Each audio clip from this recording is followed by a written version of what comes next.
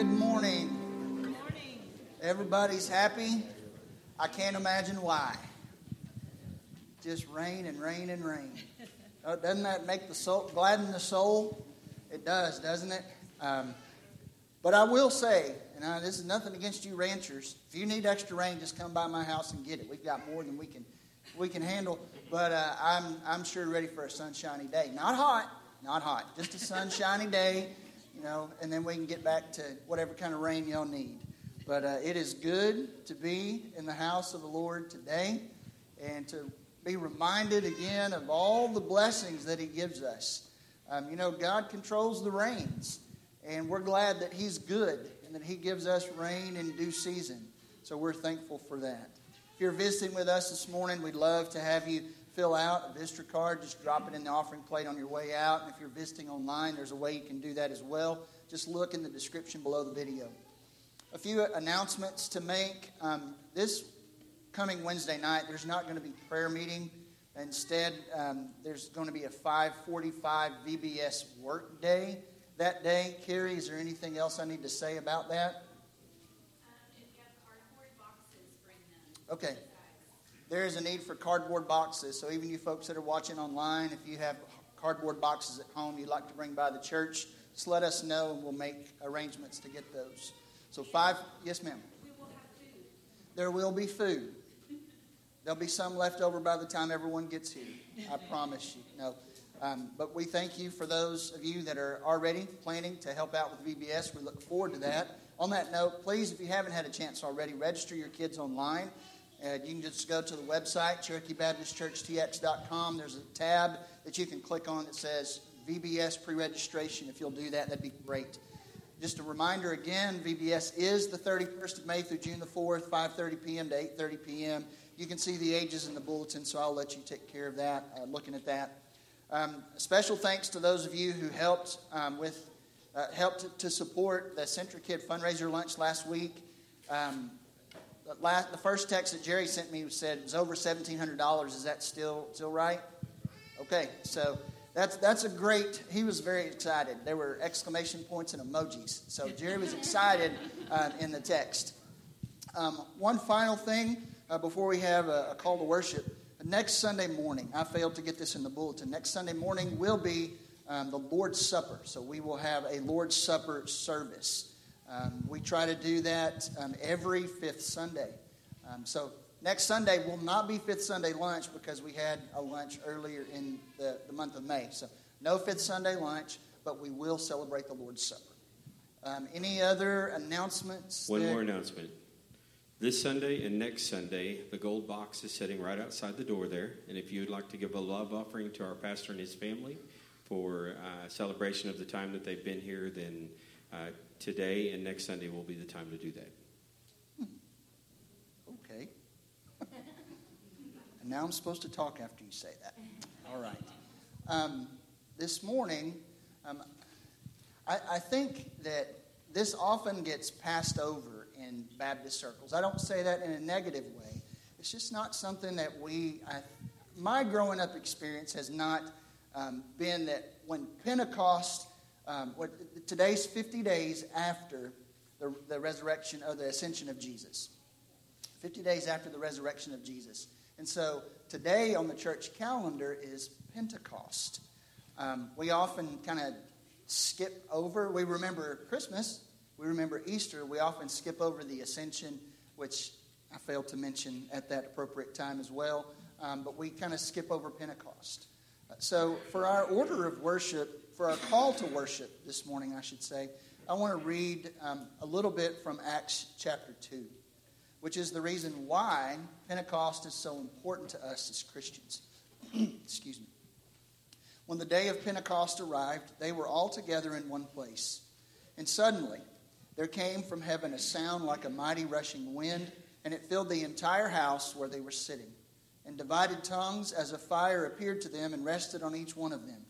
And they all were filled with the Holy Spirit and began to speak in other tongues as the Spirit gave them utterance. Now there were dwelling in Jerusalem Jews, devout men from every nation under heaven. And at this sound the multitude came together, and they were bewildered, because each one was hearing them speak in his own language. And they were amazed and astonished, saying, Are not all of these who are speaking Galileans? And how is it that we hear, each of us, in his own native language? Parthians and Medes and Elamites and residents of Mesopotamia, Judea and Cappadocia, Pontus and Asia, Phrygia and Pamphylia, Egypt, and the parts of Libya belonging to Cyrene, and visitors from Rome, both Jews and proselytes, Cretans and Arabians. We hear them telling in our own tongues the mighty works of God. And all were amazed and perplexed, saying to one another, What does this mean? But others, mocking, said, They are filled with new wine.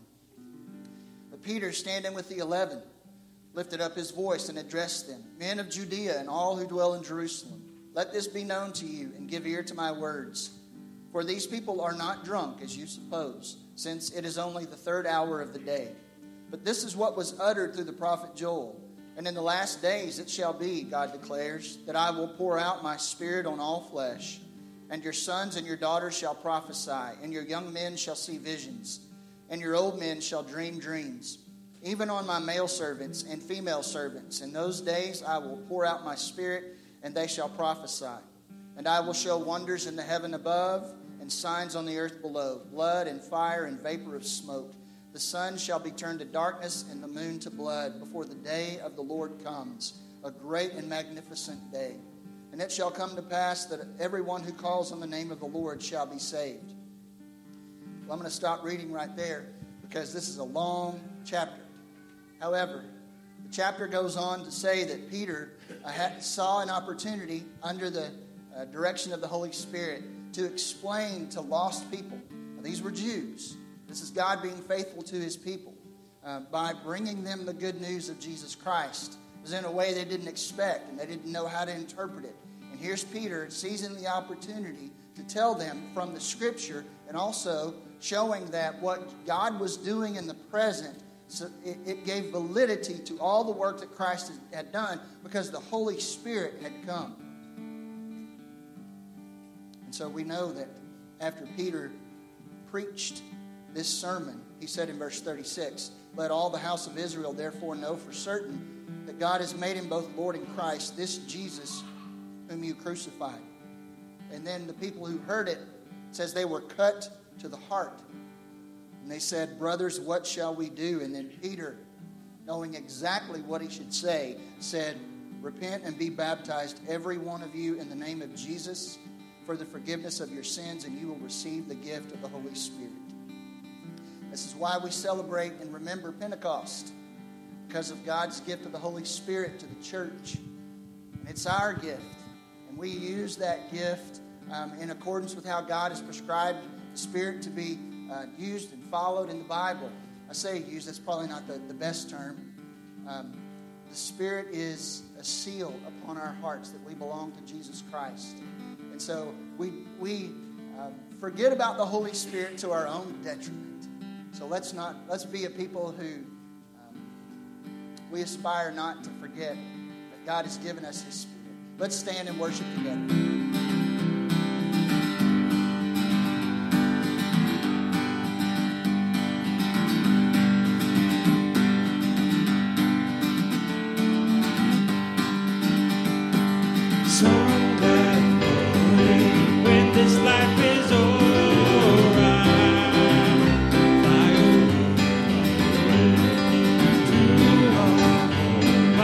Guys, let's just soar.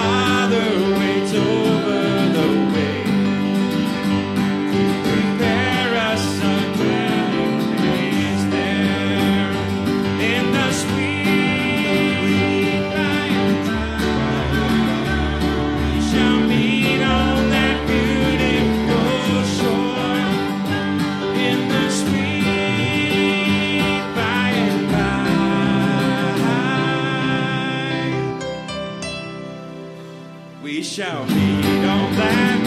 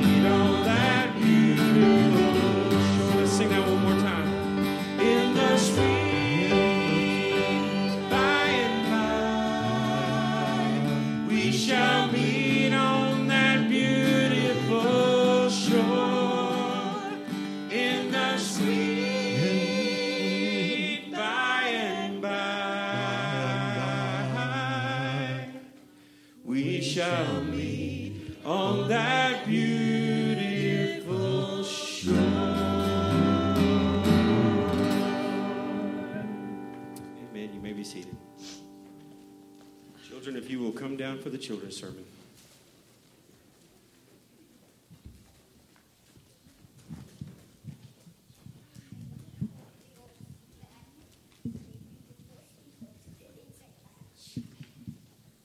Good morning. Was that some fabulous singing or what?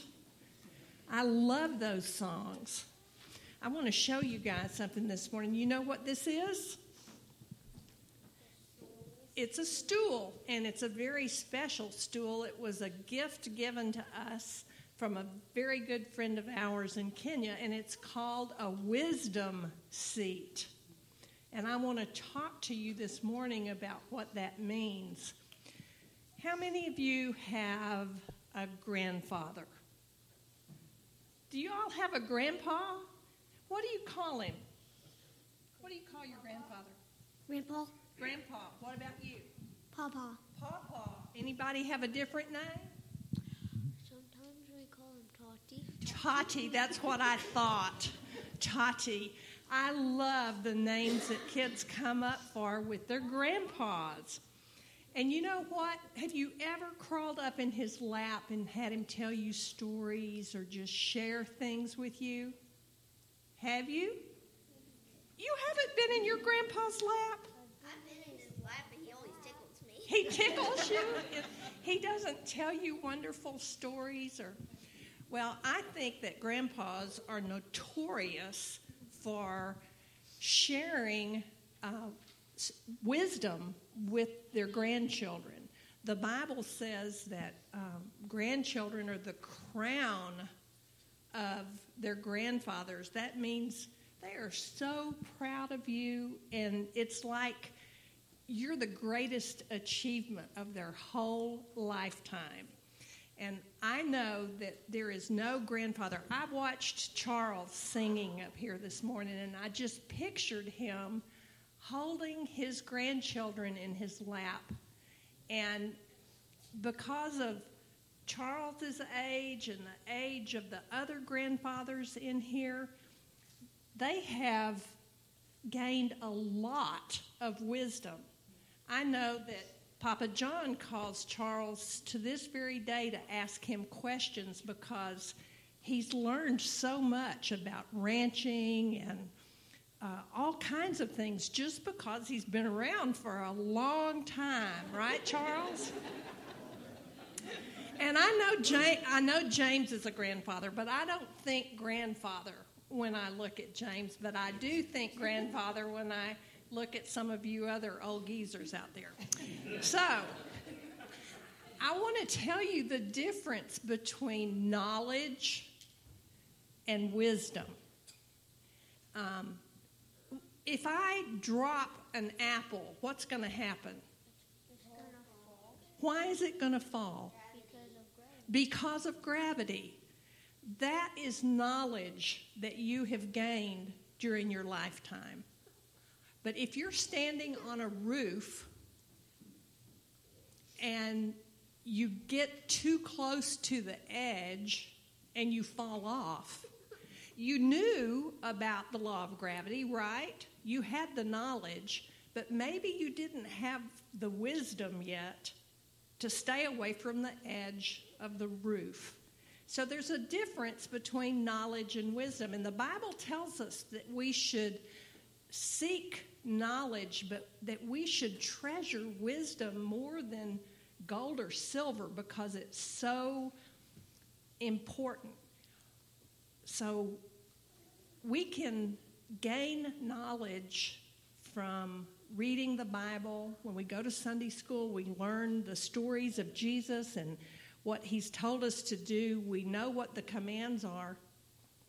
But if we don't apply them to our lives, we haven't gained wisdom from that knowledge.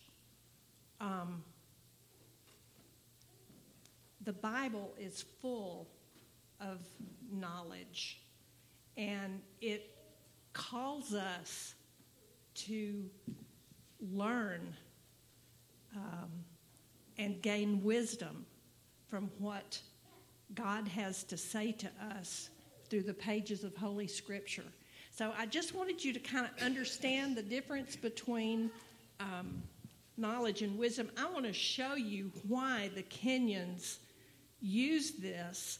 When you get to be our age, Charles, right, if you get all the way down on the floor, it's kind of hard to get up. In fact, it's almost impossible.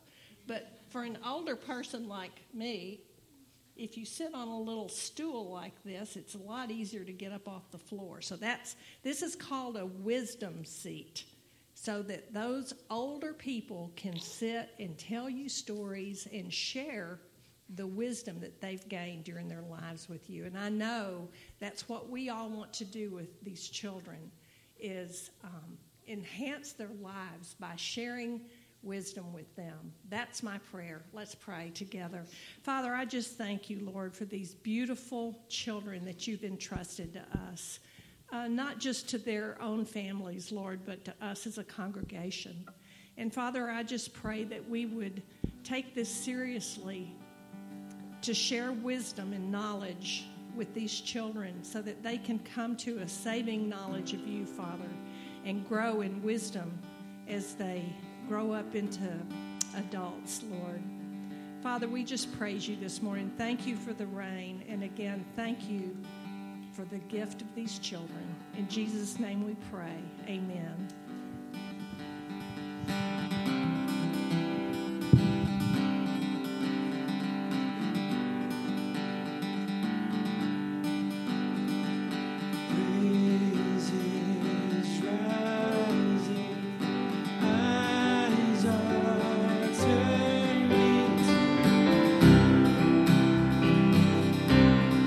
To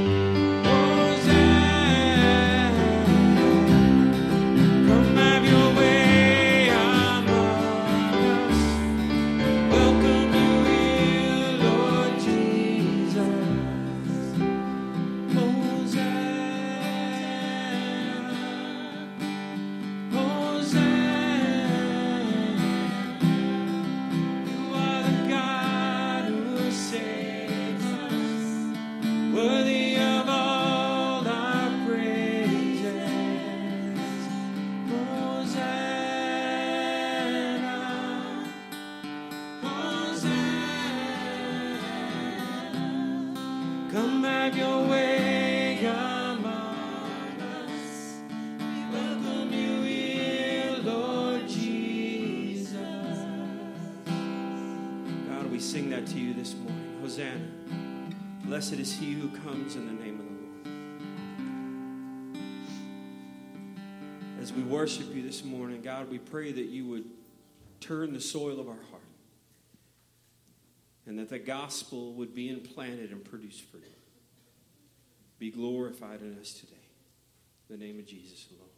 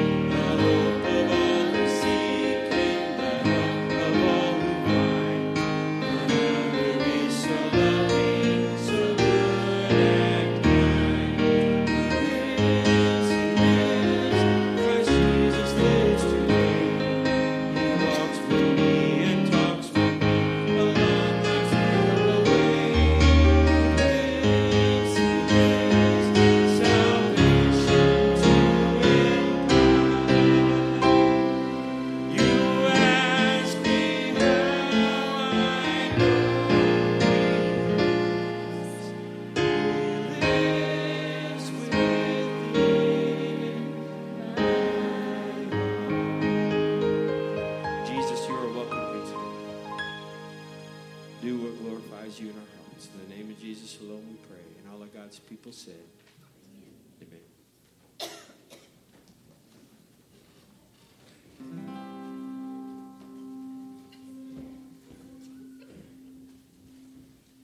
So back in, I think, November when we started, or October or September when we started this sermon series on the Sermon on the Mount, this passage I was waiting for, because this song came out about 30 years ago, and just a reminder to us that where you set your life will determine where your life ends up. So we want to sing this song for you. We're going to put the words up so you can see the words and focus on the words. But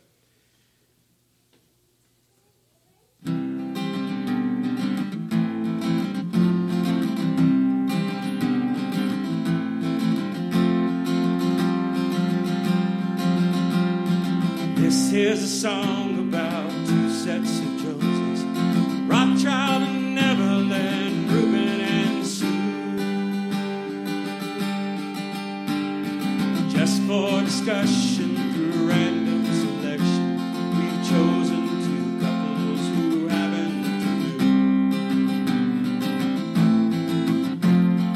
Rothschild was lucky to marry so wealthy. Evelyn bought him a house on the beach.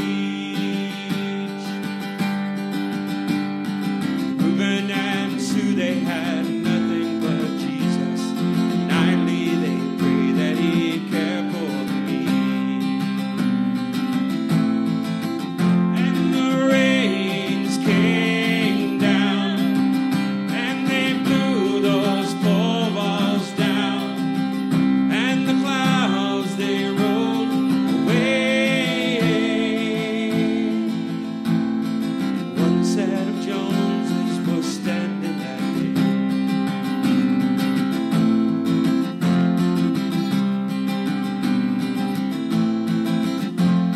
Well, Evelyn's daddy was proud of young Rothschild. He worked the late hours to be number one.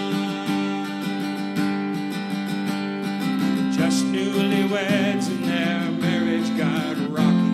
He's flying to Dallas, she's having a son. Reuben was holding a Gideon's Bible. He screamed, "It's a boy," so that everyone heard. Guys at the factory took up a collection. Again, God provided for bills they incurred. And the rains came down, and they blew those four walls down, and the clouds they rolled away. And one set of Joneses was standing that day. And the rains came down, and they blew those four walls down, and the clouds they rolled away. One set of Joneses was standing that day.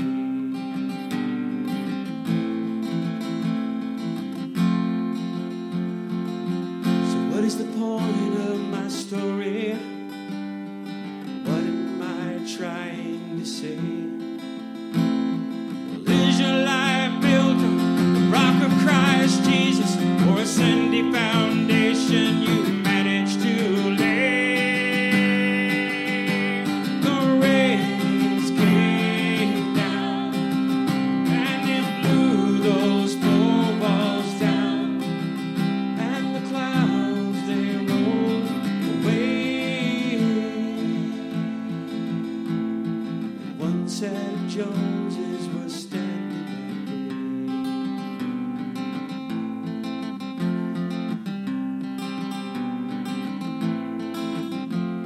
Well, needless to say, Evelyn left her husband and sued him for every penny he had. Well, I truly wish that those two would find Jesus before things get worse than they already have. And the rains came down, and they blew those four walls down, and the clouds they rolled away.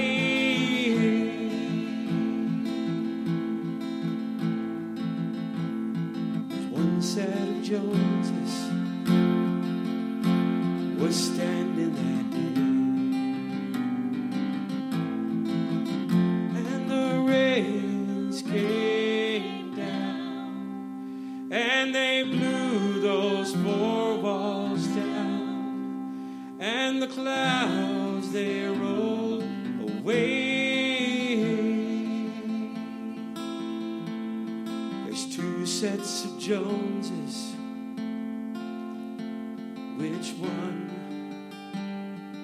will you be?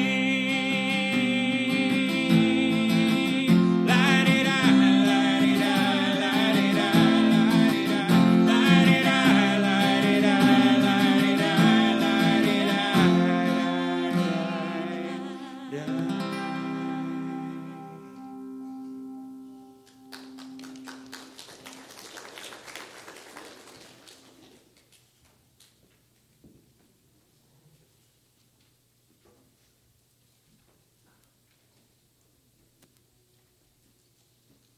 I can assure you James has been eager to do that song.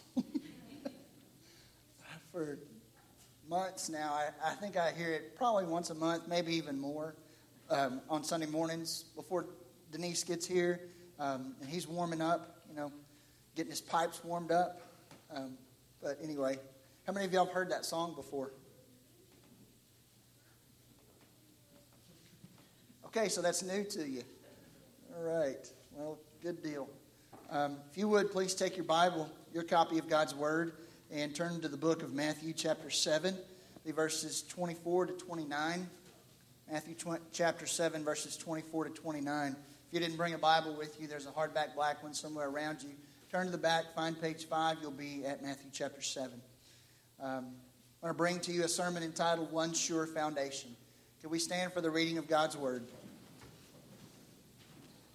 Matthew chapter 24, Matthew chapter 7, verses 24 to 29. This is God's Word.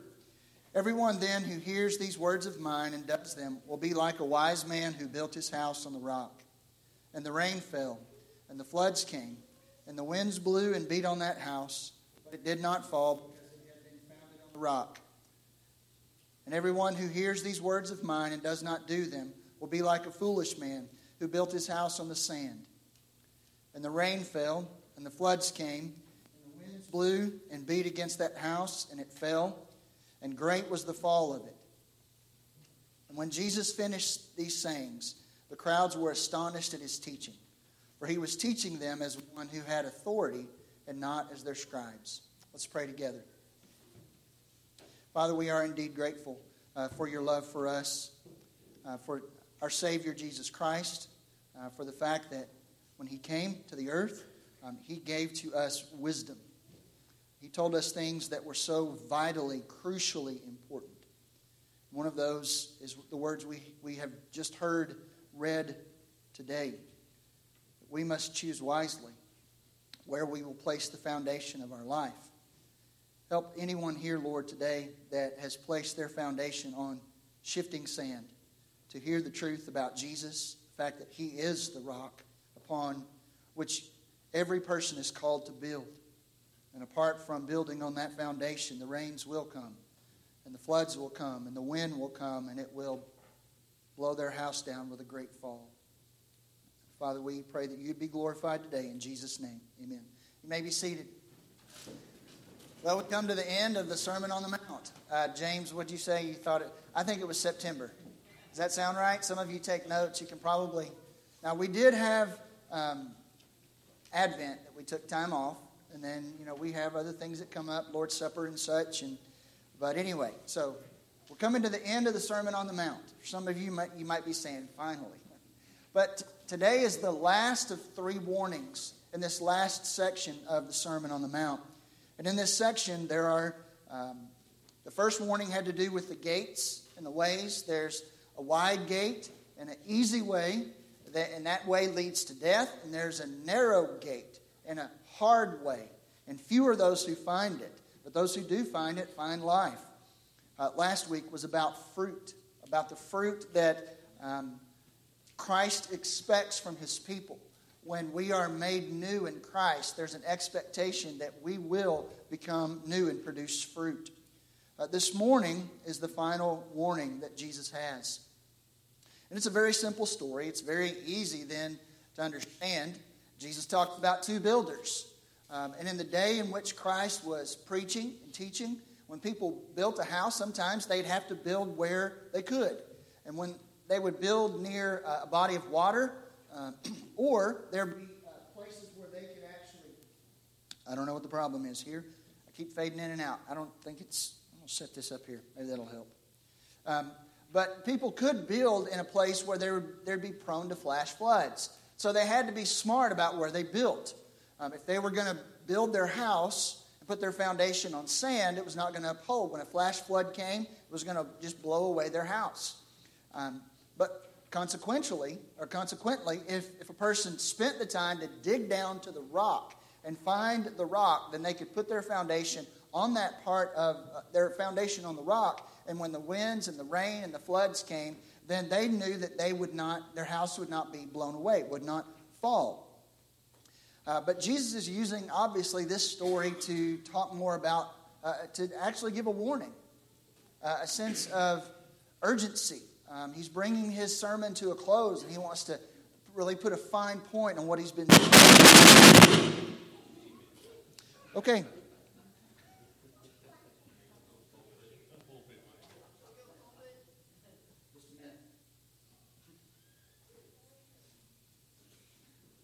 Awake now? Hello. All right, I guess we're going to have to be on. Is this on? Oh, Lord have mercy. This is on, right? Okay. Are you all awake now? Okay, good. Maybe I can squeeze the rest of the sermon in before he falls asleep. Or maybe I might have to do that again and get everybody woken up. But Jesus is telling this story not for its own sake, but to warn people. The warning is apropos. And if you think about the story, let's say you're just walking by these two houses, and they're built in the same area. Seemingly, there's nothing that looks different between the two houses until the day that the floods come, the rain comes, the wind comes, and then the difference between the two houses becomes very obvious.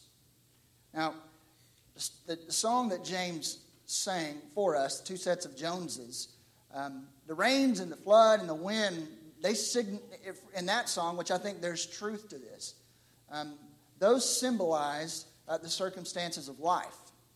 And that when a person builds on the wrong foundation, builds their life on the wrong foundation, that the rains and the flood and the wind can get to them. Now, it's not that they can't get to a person who builds on the right foundation, but so it's right to say that circumstances come into our lives. And if they come into the life of a person who hasn't built their house on a rock, then God's actually doing them a favor. Right? He's showing them that they've, in very stark terms, that they're building their house on the wrong foundation, in hopes that when the real rains and the real winds and the real floods of God's judgment come.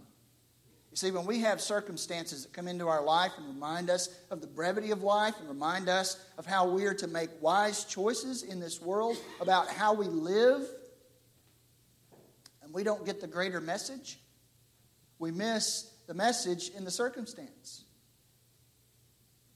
So I do believe that when Jesus is talking about the rain and the wind and the flood, he's talking about ultimate judgment. So when you give that sort of context to this particular text, it really raises the ante. And I think it's helpful to think about three takeaways from these verses, from this section. And they are authority and necessity and urgency. Authority, necessity, and urgency. First of all, Jesus speaks with authority. He speaks with authority like he knows what he's talking about. Back when Sue had the store open, I would go down to the Spit and Whittle Club. Y'all know what I'm talking about? The guys down there, and they've got their stories, and they're talking cattle and ranching and all that kind of stuff, and they start talking guns. And very quickly, it was apparent to me that I knew nothing about guns, and that anytime guns came up, I just needed to shut my mouth. I just needed to listen, because these guys knew what they were talking about. They have forgotten more about guns than I will ever learn. So, consequently, when I have a question about guns, guess what? I go to Michael. Go to talk to James. Those guys know what they're talking about. And Jesus speaks with this kind of authority. He knows what he's talking about. He's not expressing opinion. He's not quoting someone else. You notice all throughout the Sermon on the Mount, well, not all throughout, but specifically in 5:17 to 6:12, Jesus says in a number of places, "You've heard it said, but I say to you." Notice, he doesn't say, "You've heard it said, but I've also heard it in another place."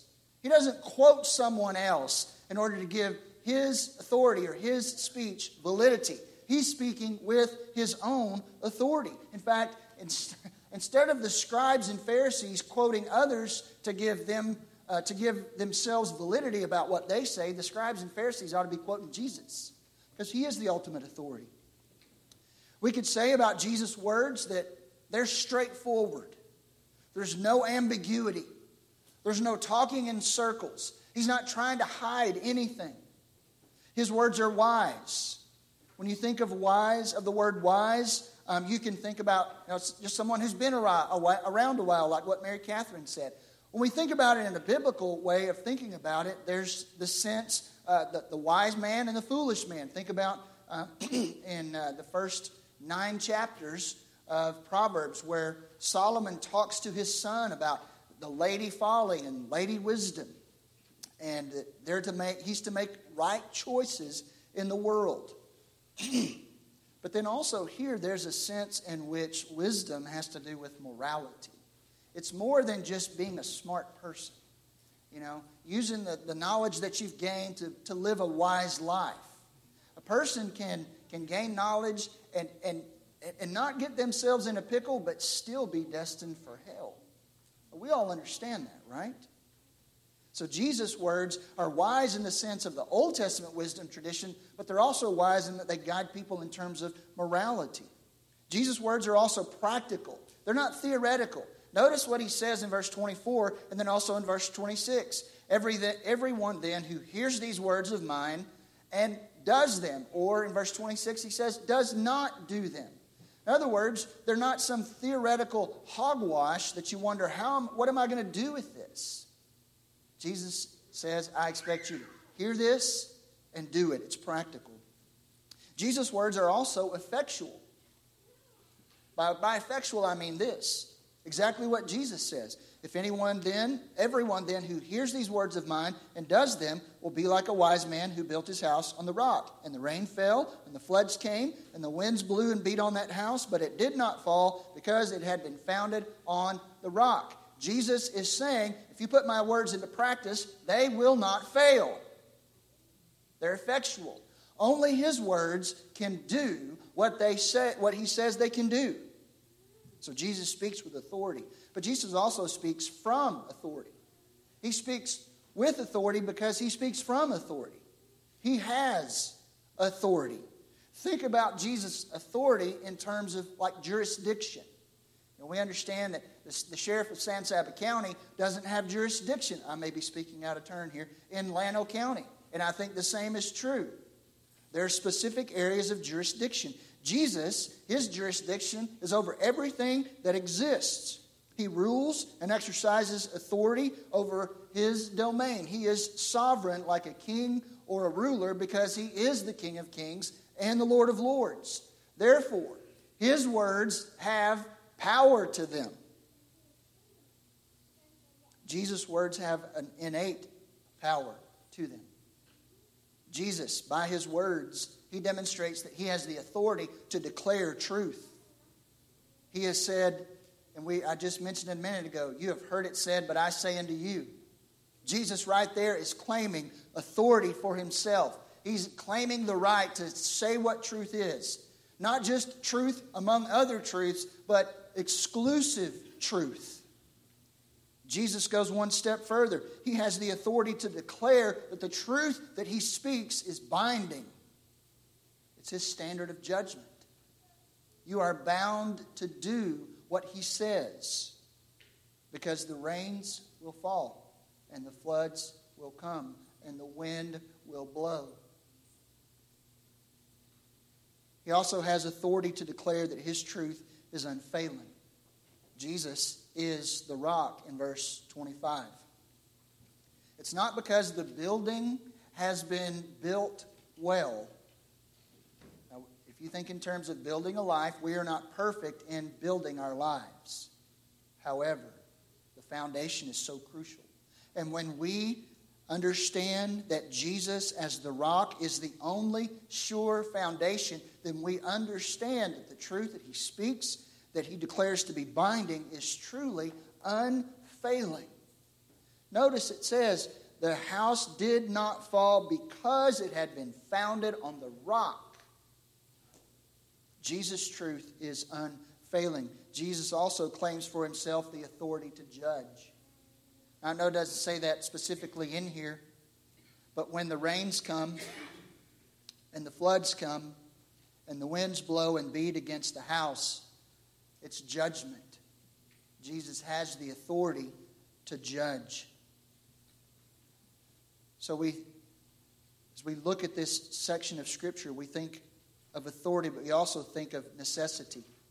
There's the necessity of hearing Jesus' words. He says twice in the text, everyone then who hears these words. We are supposed to hear Jesus' words. Now, not just, I heard what you said. It's focus attentively on what he is saying. He's saying, don't let what I'm telling you get drowned out in the noise of the world. Don't multitask by looking at your phone and, just nodding your head. Yes, Jesus, I hear you.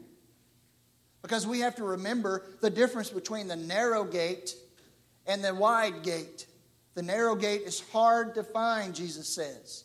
So we must focus. He says, few are those who find it. We must focus attentively on his words and receive his words. It's one thing to say you're listening. It's another thing to say you're really, truly focused. Yes, I hear what you say. I receive what you say. Hearing was such an important thing in the Old Testament. We probably think about Deuteronomy 6:5 where it says, and this is what the Israelites would say to themselves, morning and evening, hear, O Israel, the Lord our God, the Lord is one. Love the Lord your God with all your heart, soul, mind, and strength. Hear. It's so crucial. There's a necessity of also acknowledging Jesus' authority. Look in verse 30. I'm sorry. There's not 30 verses in chapter 7. You'd be lost. 28. When Jesus finished these sayings, the crowds were astonished at his teaching. For he was teaching them as one who had authority and not as their scribes. The people saw Jesus' authority. But the way Matthew has written his gospel is that soon after this statement is made, there are people that are described in the text that acknowledge Jesus' authority. He comes down from the mountain in chapter 8, and a leper comes to him and kneels before him and says, Lord, if you will, you can make me clean. In other words, Jesus, you're a man of authority. I acknowledge that. You have the authority to make me clean if you will. Jesus made him clean. Then right after that, there's the faith of the centurion. And the centurion, he tells Jesus, there's a man, that he's my servant, and he's paralyzed. He's suffering. Jesus said, I'll come heal him. And the centurion says, no, I know you're a man of authority. I say to my slave, come, and he comes. I say to another man, go, and he does whatever I say. That man recognized Jesus' authority. I could keep going all throughout. Verse 23, there's where Jesus calms a storm. And after the storm is calmed, verse 27, and the men marveled, saying, what sort of man is this that even the winds and the sea obey him? They acknowledge, they see his authority. The demons, in the next section, they see Jesus' authority. Jesus heals a paralytic. And this is where the scribes and Pharisees then say, this man doesn't have the authority to do what he's doing, to forgive sins. And Jesus says, just so you can know, where is it? It's chapter 9, verse... why have I lost it? Oh, verse 6. But that you may know that the Son of Man has authority on earth to forgive sin. Then he said to the paralytic, rise, pick up your bed, and go home. You can go on and on and on here with people acknowledging the authority of Jesus.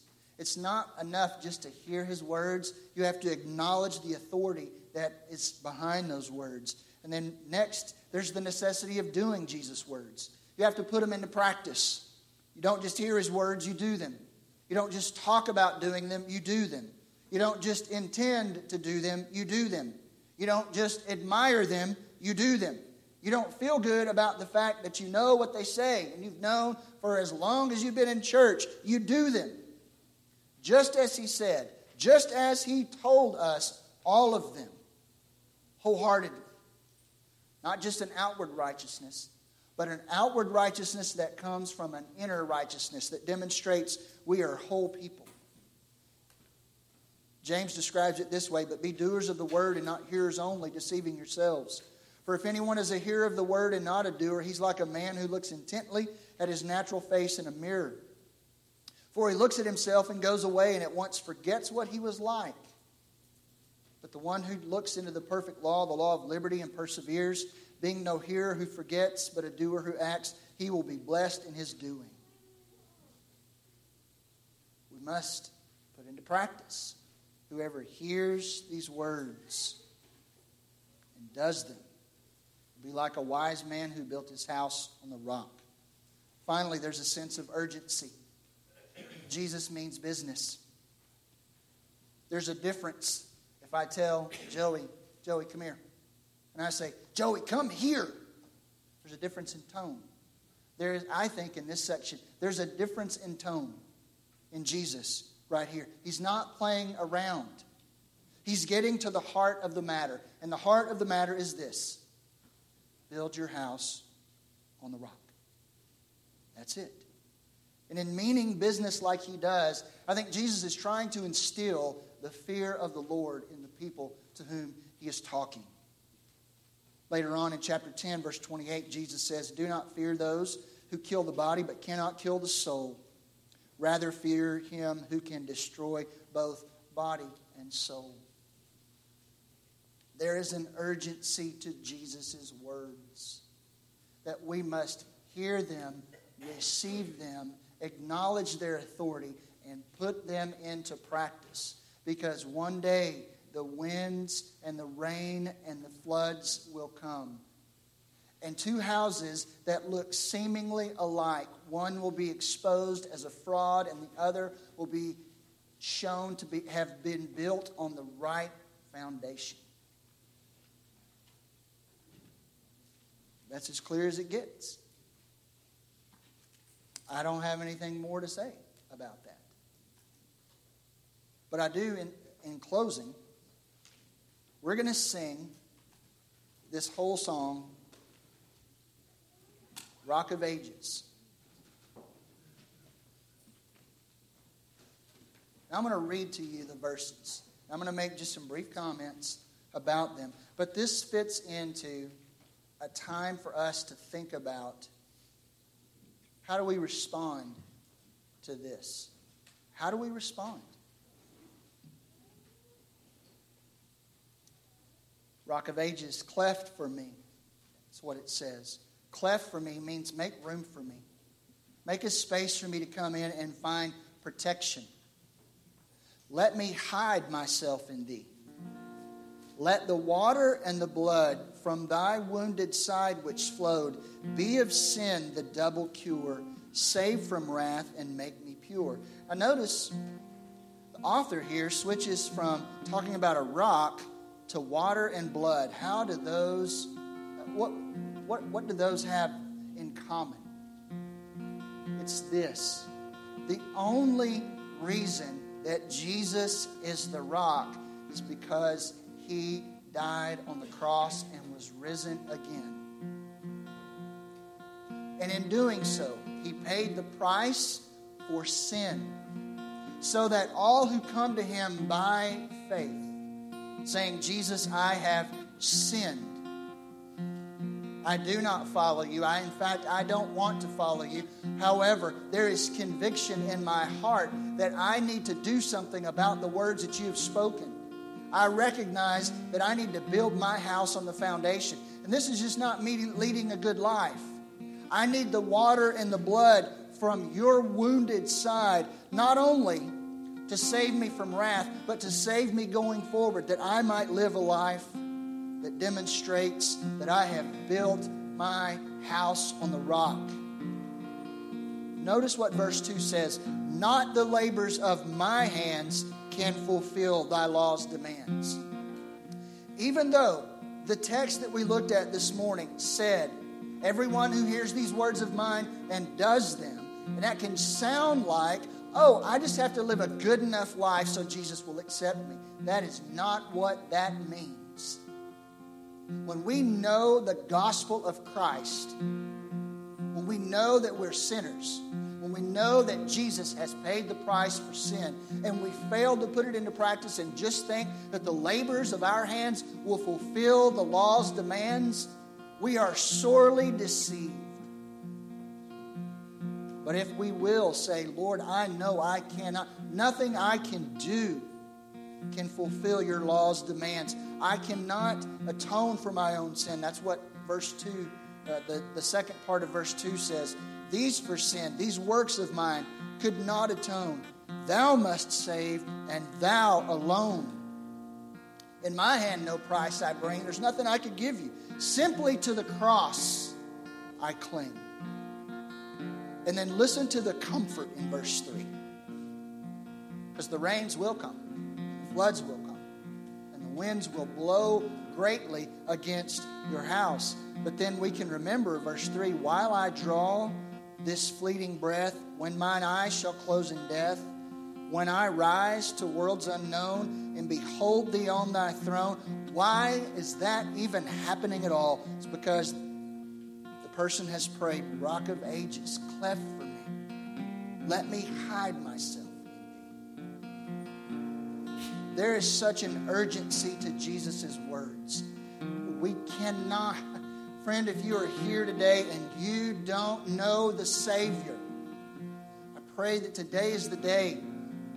These are urgent words of Christ calling you to himself, that you might respond to what he says. Build your life on him, his salvation, his life. If you have never put your faith and trust in Christ, he is the Rock of Ages. He is the only one that can save. Will you come today and do that? Father, I pray that anyone who's here today does not know you as Savior and Lord, they would trust in the Rock of Ages, that they would be saved from their sin, they would have a home in heaven with you, they would have a wonderful life going forward, living for you. I pray it in Christ's name. Amen. Let's stand and sing. Rock of Ages, cleft for me, let me hide myself in thee. Let the water and the blood of thy wounded side which flow, sin, double cure, save from wrath and make me pure. Not the labors of my hands can fulfill thy law's demands.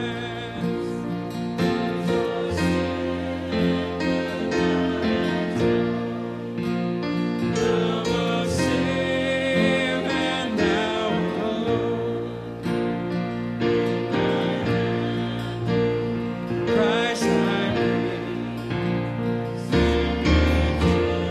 to thy cross I cling, while I draw this fleeting breath. When my eyes shall close in death, when I rise to worlds unknown, and behold thee on thy throne, Rock of Ages, cleft for me, let me hide myself in thee. He is the unfailing rock. Well, as we leave today, we're going to say together, read together. Hopefully you've sort of got it emblazoned on your brain by now, the Great Commission. That we know that when we walk out this door, we're going to come into contact with people who are not building their life on the rock. And they need to know that one day the winds are going to come and the rains and the flood, and it's going to show them for what they really are. But we have the good news. We don't want to shame people and say, you're building your life on the wrong foundation, you foolish person. But we do need to tell them the starkness of it. But we need to come back with the good news. Every Sunday we pray for our country in deacons meeting. There's too many. I think you can put two and two together. We need to tell folks where to build their lives. Let's say this together. And Jesus came and said to them, all authority in heaven and on earth has been given to me. Go, therefore, and make disciples of all nations, baptizing them in the name of the Father and of the Son and of the Holy Spirit, teaching them to observe all that I have commanded you. And behold, I am with you always to the end of the age. You are